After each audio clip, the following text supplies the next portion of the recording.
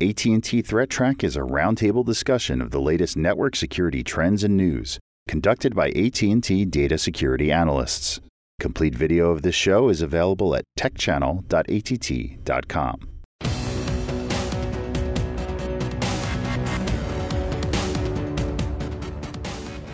We actually have a special guest this week that we're going to introduce. It's Alex Pinto, who is the Chief Data Scientist with Needle. And he does a lot of stuff with machine learning and threat intelligence and security analytics in general. So welcome to the show, Alex. Why don't you introduce us to your company and what you guys do over there? Well, thanks for having me. It's a pleasure to be here. The work that I have been doing, we have been doing for maybe 5 years now, has been to try to alleviate a little bit the pain of actually doing security monitoring and how some people call it today, threat hunting, right? The words always evolve to sound more impressive than they really are. The point was really, can we use significantly data science, data analytics, machine learning to help with the problem of security monitoring, right? So the company uses machine learning algorithms to detect stuff in the data that you've already got. And while it's not being touted as a complete, like it'll detect everything, it can at least give you very good leads to say, these are the things that we think are worth investigating. And you would kick that to like a tier 3 analyst to have them review that. We put together what we call an autonomous threat hunting system, right? And the idea is that you have this system, right, which has all these supervised machine learning models running on it, which will specifically try to find out what's interesting in your log data as it relates to, how rare are those things here? Are they related to known threat intelligence in any specific way, right? And getting the kinds of signals that you would get from threat hunting as in, did this match threat intelligence? Or maybe this was registered by the same person.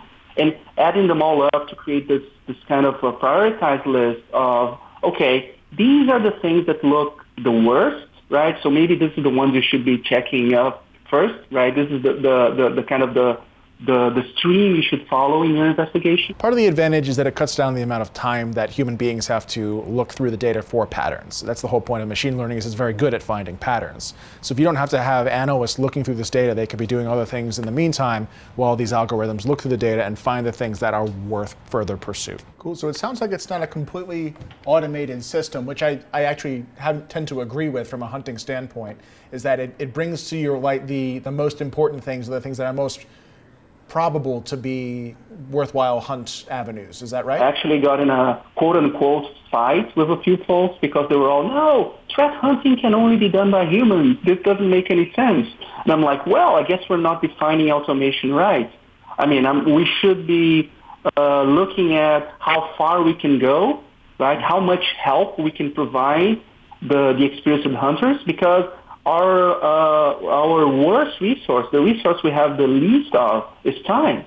And there's always going to be new techniques that you as a human will react to. Oh my God, I never thought of that. So if you never thought of that, I'm sure your system hasn't thought of it either. And then okay, now that I understand, now I can instrument the system so that the system can actually look at the data in a different way, or maybe do a different pivoting that you were not aware before that was possible, right? And we all get better. We create this good loop between our knowledge and the system's knowledge. You know, both Matt and I have done a lot of threat hunting. We are security analysts by trade, and I would say a lot of what I've done in the past, and probably a lot of other people, is very threat indicator centric. And I realize, and I've discovered over time, it's a very flawed approach just to go solely by threat indicators, because often you'll get lots of false positives. You lose context. So I think there's a lot of opportunity for machine learning to help kind of, you know, I guess probably a pun from your company, and find the needle in the haystack, right? From all this log data that you have, right? And the joke I tell is that, it's like you had a million tier 1 analysts, right? If they want to bother you with something like, I want to escalate this to you, sir. I mean, at least show me your work, right? Right. Please tell me this is the clues that I had, the things that I used to get to that decision. And then, okay, I'll look into this. You did a good job. Or no, you just smack them and tell them to try harder. No, I really like that idea of being able to provide how you got to the conclusion you came to. And I know that I've tried to take a class on machine learning before, and unfortunately I did not do very well on it. So I took a Coursera course, I think it was, on machine learning, and I made it to about week 6. And I realized machine learning is a heck of a lot more math than I ever thought it was. And it's good that you're saying that you're going to show us to a degree, the insight of how you came to your conclusion, but how much of an ML expert do I need to be in order to use this? No, it's a product that's built for monitoring teams and threat hunting teams. So it will provide you the data, the information in a way that will make sense to you as a hunter. Right? You don't need to worry about the only real output you get from the system as a machine learning quote unquote output is a few confidence numbers like, oh, I am 75% sure that this is a thing, right? And this is the associated evidence. So one of the other questions I had was about the concepts of supervised learning versus unsupervised learning in machine learning type concepts. And does that kind of factor into how your tool sets work? Is a lot of it based on supervised learning where I can kind of tell the machine it discovered something correctly here, and in the future, those are the kinds of things I wanted to maybe prioritize up in the list? Yeah, absolutely, absolutely. Just because something is an anomaly, it doesn't mean that it's malicious, right? And I know malware and malware infections are rare, but that doesn't mean you should be looking for rare. You should be looking for malicious, right? A trained model will get old very quickly, right? So there's a constant need to retrain the models, making sure that they're up to date with the most recent data that you can have a hold on, right? I think we're really good at security analysis, and then you got the data scientists who are really good at machine learning.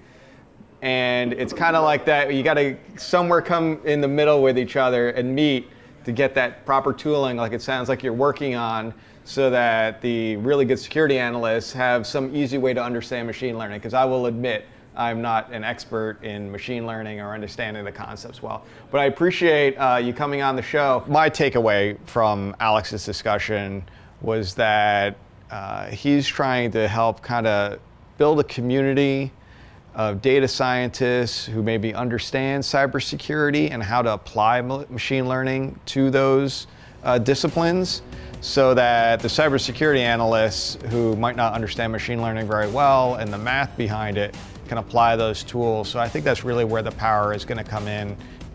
So we just had Hacker Summer Camp, which is the unofficial name for Black Hat, B-Sides, DEF CON, the other cons that are out there for that week. And a couple of us went out to DEF CON and had a blast there. But AT&T was also represented there because we were helping with the Roots mini-con, which is sort of a DEF CON for kids. And we've got Kaz Szymanski on to talk about Roots. He was one of the guys who was really instrumental in AT&T's involvement. So, Kaz, how's it going? Hey, it's going great, guys. How are you going? Doing all right. So tell us a little bit about Roots. Roots started back in 2011. It was actually originally called DEF CON Kids, but it's an event that was specifically designed to introduce kids to white hat security.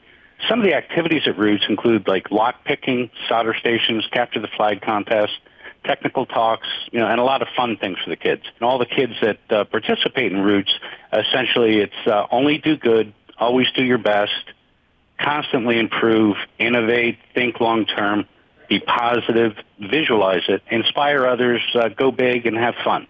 In general, the kids are encouraged to explore, to innovate and to learn. The only rules that they really have for participation are only hack things that you own, don't hack anything that you rely on, respect the rights of others, know the laws and the possible risks and the consequences if you get into trouble, and find a safe playground.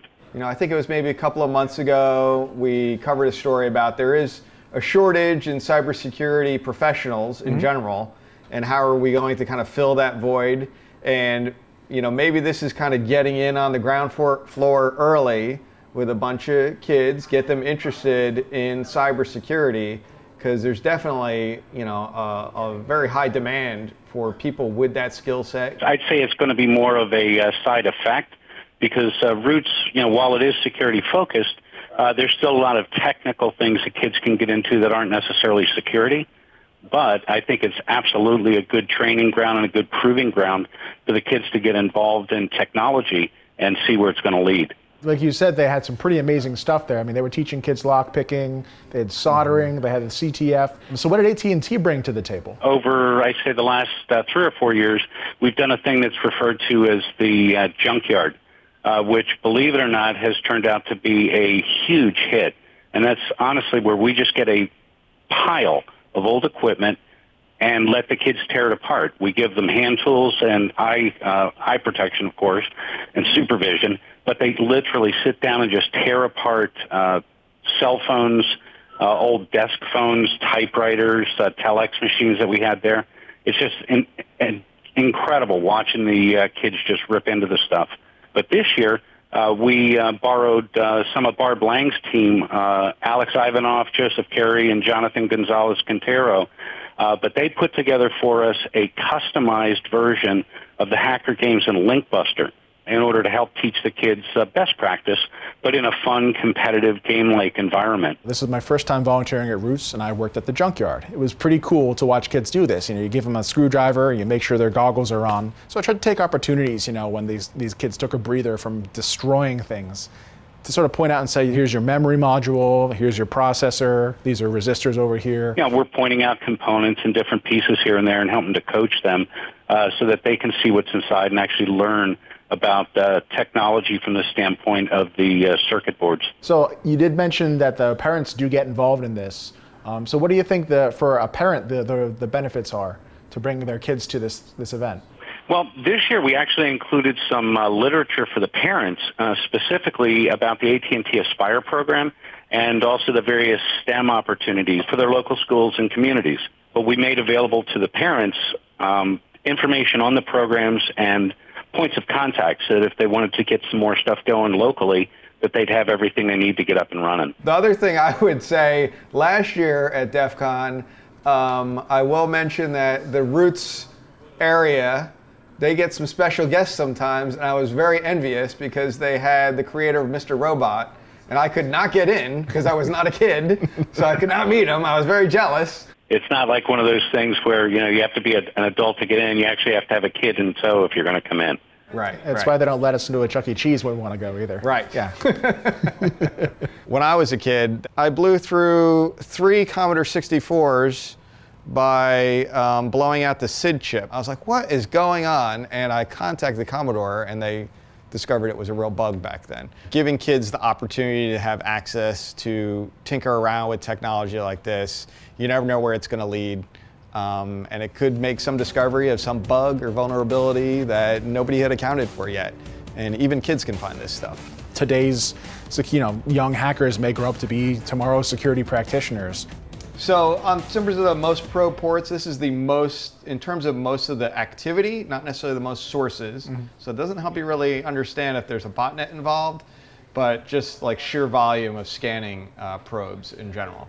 So no big surprises. We see these guys on here most of the time. You got your Telnet, 23 TCP, SSH, 22 TCP, 445 TCP, which is probably related to WannaCry, some of those other ones trying to exploit the MS-17010 vulnerability. This one's a little bit more interesting in my opinion, and we could talk about why that might be. Telnet, 23 TCP, we know there's tons of IoT stuff out there, continually scanning. So that's part of that. Same thing for your 22 TCP. So these are pretty much kind of static, relatively speaking. 5358 TCP, this has kind of come back into the fore again. And I have a slide on that one as well. That we'll one take a fell look off at for a while, right? It did. It's interesting, and I don't have an answer on it, but we're going to take a look at it. Maybe we'll sit down, buckle down, and figure out what the heck is going on with this port, because there's something going on here. When you have this much scanning, in terms of scan sources probing, that's a lot. So when you look at this slice here of a pie chart, these are the top 10, and then everything else. So all other ports that can be scanned of all of our data. This is all other scan data. Yep. So that's a lot when you look at it. Even 23 TCP, obviously. Basically, it's saying like 1 out of every 3 scan probes you see is going to be 23 TCP.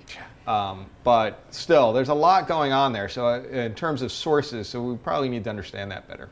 So let's take a look at the 23 TCP Telnet scanning. A lot of these charts I pulled this year, or this time, are what I'm going to call long-term shots of what's been going on. So this is a 5-year visualization of scanning on port 23 TCP Telnet. We've been looking at the same ports for a long period of time now, and I thought taking a really long-term view would kind of help us see these really long-term trends, because we've been looking at some of these ports like 23 TCP and 445 TCP. These have been ports that have been kind of abused for various vulnerabilities for many, many years. Port 23 Telnet, which we talk about literally every week, 5 years ago, was not that significant of a problem. There was always people scanning on Telnet, but it wasn't really until we came onto the IoT and the devices that you could build a botnet and continue scanning with that were vulnerable that we started to see the volume that we do today. The thing that I find really interesting is you go back here into 2012, 2013, it's hardly anything.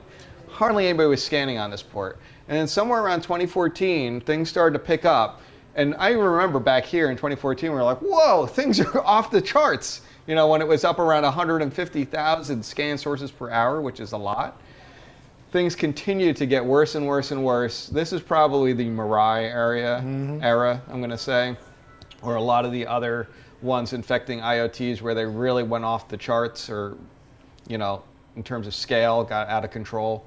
This is 450,000 scan sources per hour, which is a lot. And we're talking about per hour. So the reality is, you know, it's a lot more than that over a real course of a day. It has come down quite a bit, which is encouraging. I don't really have a really great explanation for that, other than I know that they've kind of shifted to looking for other ports to exploit as well. But it's definitely one to keep an eye on if you have devices, IoT devices, DVRs, home network attached storage, or lots of other things. You might not even know that Telnet is exposed on some of these devices that you might have sitting on your network. I was going to say, take it off the network already. Take it off, figure out how to block it or turn that service off unless you really need it for management. So something to keep an eye on. The next one is a long-term chart on 445 TCP, which is the Microsoft file sharing protocol, basically. I thought it was good to get some perspective. This is another 5-year chart. And when we look at this 5-year chart, way over here, I can only do 5 years. That's the max data I had. I wish I could have gone back maybe like 3 more years, because that would have helped us kind of see more of what was going on with Conficker. Right. So a lot of this is just trailing decay of Conficker. A lot of these scan sources that we see here. And again, remember we were talking about Telnet before, which is up around 450,000 scan sources at its peak. This is only around 30,000. So perspective, even though, you know, WannaCry is pretty big and we're only at 35,000. Port 445 used to be, you know, Conficker was king there for years and years. And you could see over time that people were slowly cycling these infected boxes out. We were getting pretty close to it not being a real big popular port anymore until the Eternal Blue vulnerability came out that WannaCry used. And once that worm hit, you know, it's back through the roof again. May 12th, around May 15th, is when the WannaCry outbreak hit. And you can see we went from kind of a decay level kind of thing going on here with this port to all of a sudden it really jumping up again. So there's a lot more activity of things scanning. Okay. And we've seen that. A lot of it is, there's not only WannaCry, but there's some other families of malware that are trying to exploit that same vulnerability, and that's expected. They're going to do that for a while. So 5358 TCP. This is a really weird one. It disappeared for some time. Our scanning activity basically dropped off to nothing for however many months this is, probably 2 months or so. And it's all of a sudden resurged again to maybe 25,000 scan sources per hour, something like that, which is pretty significant. That doesn't happen by accident. There had to be some kind of botnet or something controlling a bunch of devices to tell them to do that. There's a lot of sources. When I look at them, it's a real weird mumbo-jumbo mix of things. Kind of hard to say. So sometimes what I do in my security analysis, I'll take like a list of all the scan source IPs and I'll try to kind of fingerprint them in Shodan and figure out, is it obvious what these types of devices are? And I wasn't getting a real good, there is some IoT in there, there's some things that don't say anything, they don't have any ports open, so it's very kind of confusing mix. I mean, it's possible that the scan sources are a different population that was spun up specifically to scan for 5358, not necessarily vulnerable to 5358, yes, right? Entirely possible, yeah.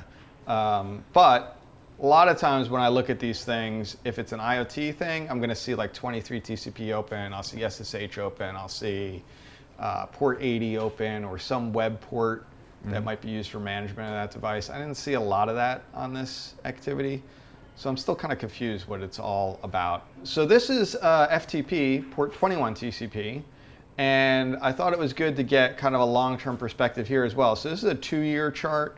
The interesting thing to me about this is that you can see kind of step-ups of scan source activity. So we've had a couple of step-ups on FTP lately, and it stayed high. And we know that there's a lot of bad actors who want to acquire FTP servers. So back here around the December 2015 timeframe, it went from, you know, pretty relative, not much scanning at all, to all of a sudden we had kind of some consistent amount of scanning. But then, again, something happened in September 2016 where it jumped up again. And this time it went up to around 3,000 or so, relatively speaking. And that's kind of been trailing a little bit upward, you can kind of see here. And not a dramatic steep incline, but it's kind of trending upward when I eyeball it here. So one to keep an eye out, if you have FTP open, you should probably make sure that you only have it open if you need it open on your devices. Try not to leave anonymous open unless you really need to, and if you are going to leave anonymous open as a login for FTP, try not to allow writable, because there are definitely lots of families of malware and botnet guys that like to find anonymous FTP servers that they can put malware on or dump credentials on, things like that. There's that Monero miner that drops photo.scr, I think. Oh, yes, yeah, right. That's one too that does that. Yep, 100%. So that's a good example of that. Whether that's related, I don't know, but FTP servers are great for a bad guy. It's a really good asset for them to have as part of their infrastructure. So if they can compromise somebody's and use it as part of their back-end infrastructure, that's something that would be very advantageous to them. So something that you want to pay attention to if you run FTP servers or you have them in your network, especially if they're internet facing, that they're not getting abused. I was really happy to have 2 guests this week. It's something we rarely have on the show, and both of them had very interesting topics to cover. I always appreciate it when people make the time to come and put in their 2 cents and talk about the areas that they're experts in. So I think it was a pretty great show this week. I always like having new people on the show because it gives other people's types of opinions, what they're working on, what their focus areas are. So I thought it was really good having both Alex and Kaz talk about what they've been doing lately, because it's very different than what we do on a day-to-day basis and what we kind of cover all the time on the show. So it's nice to have a fresh view.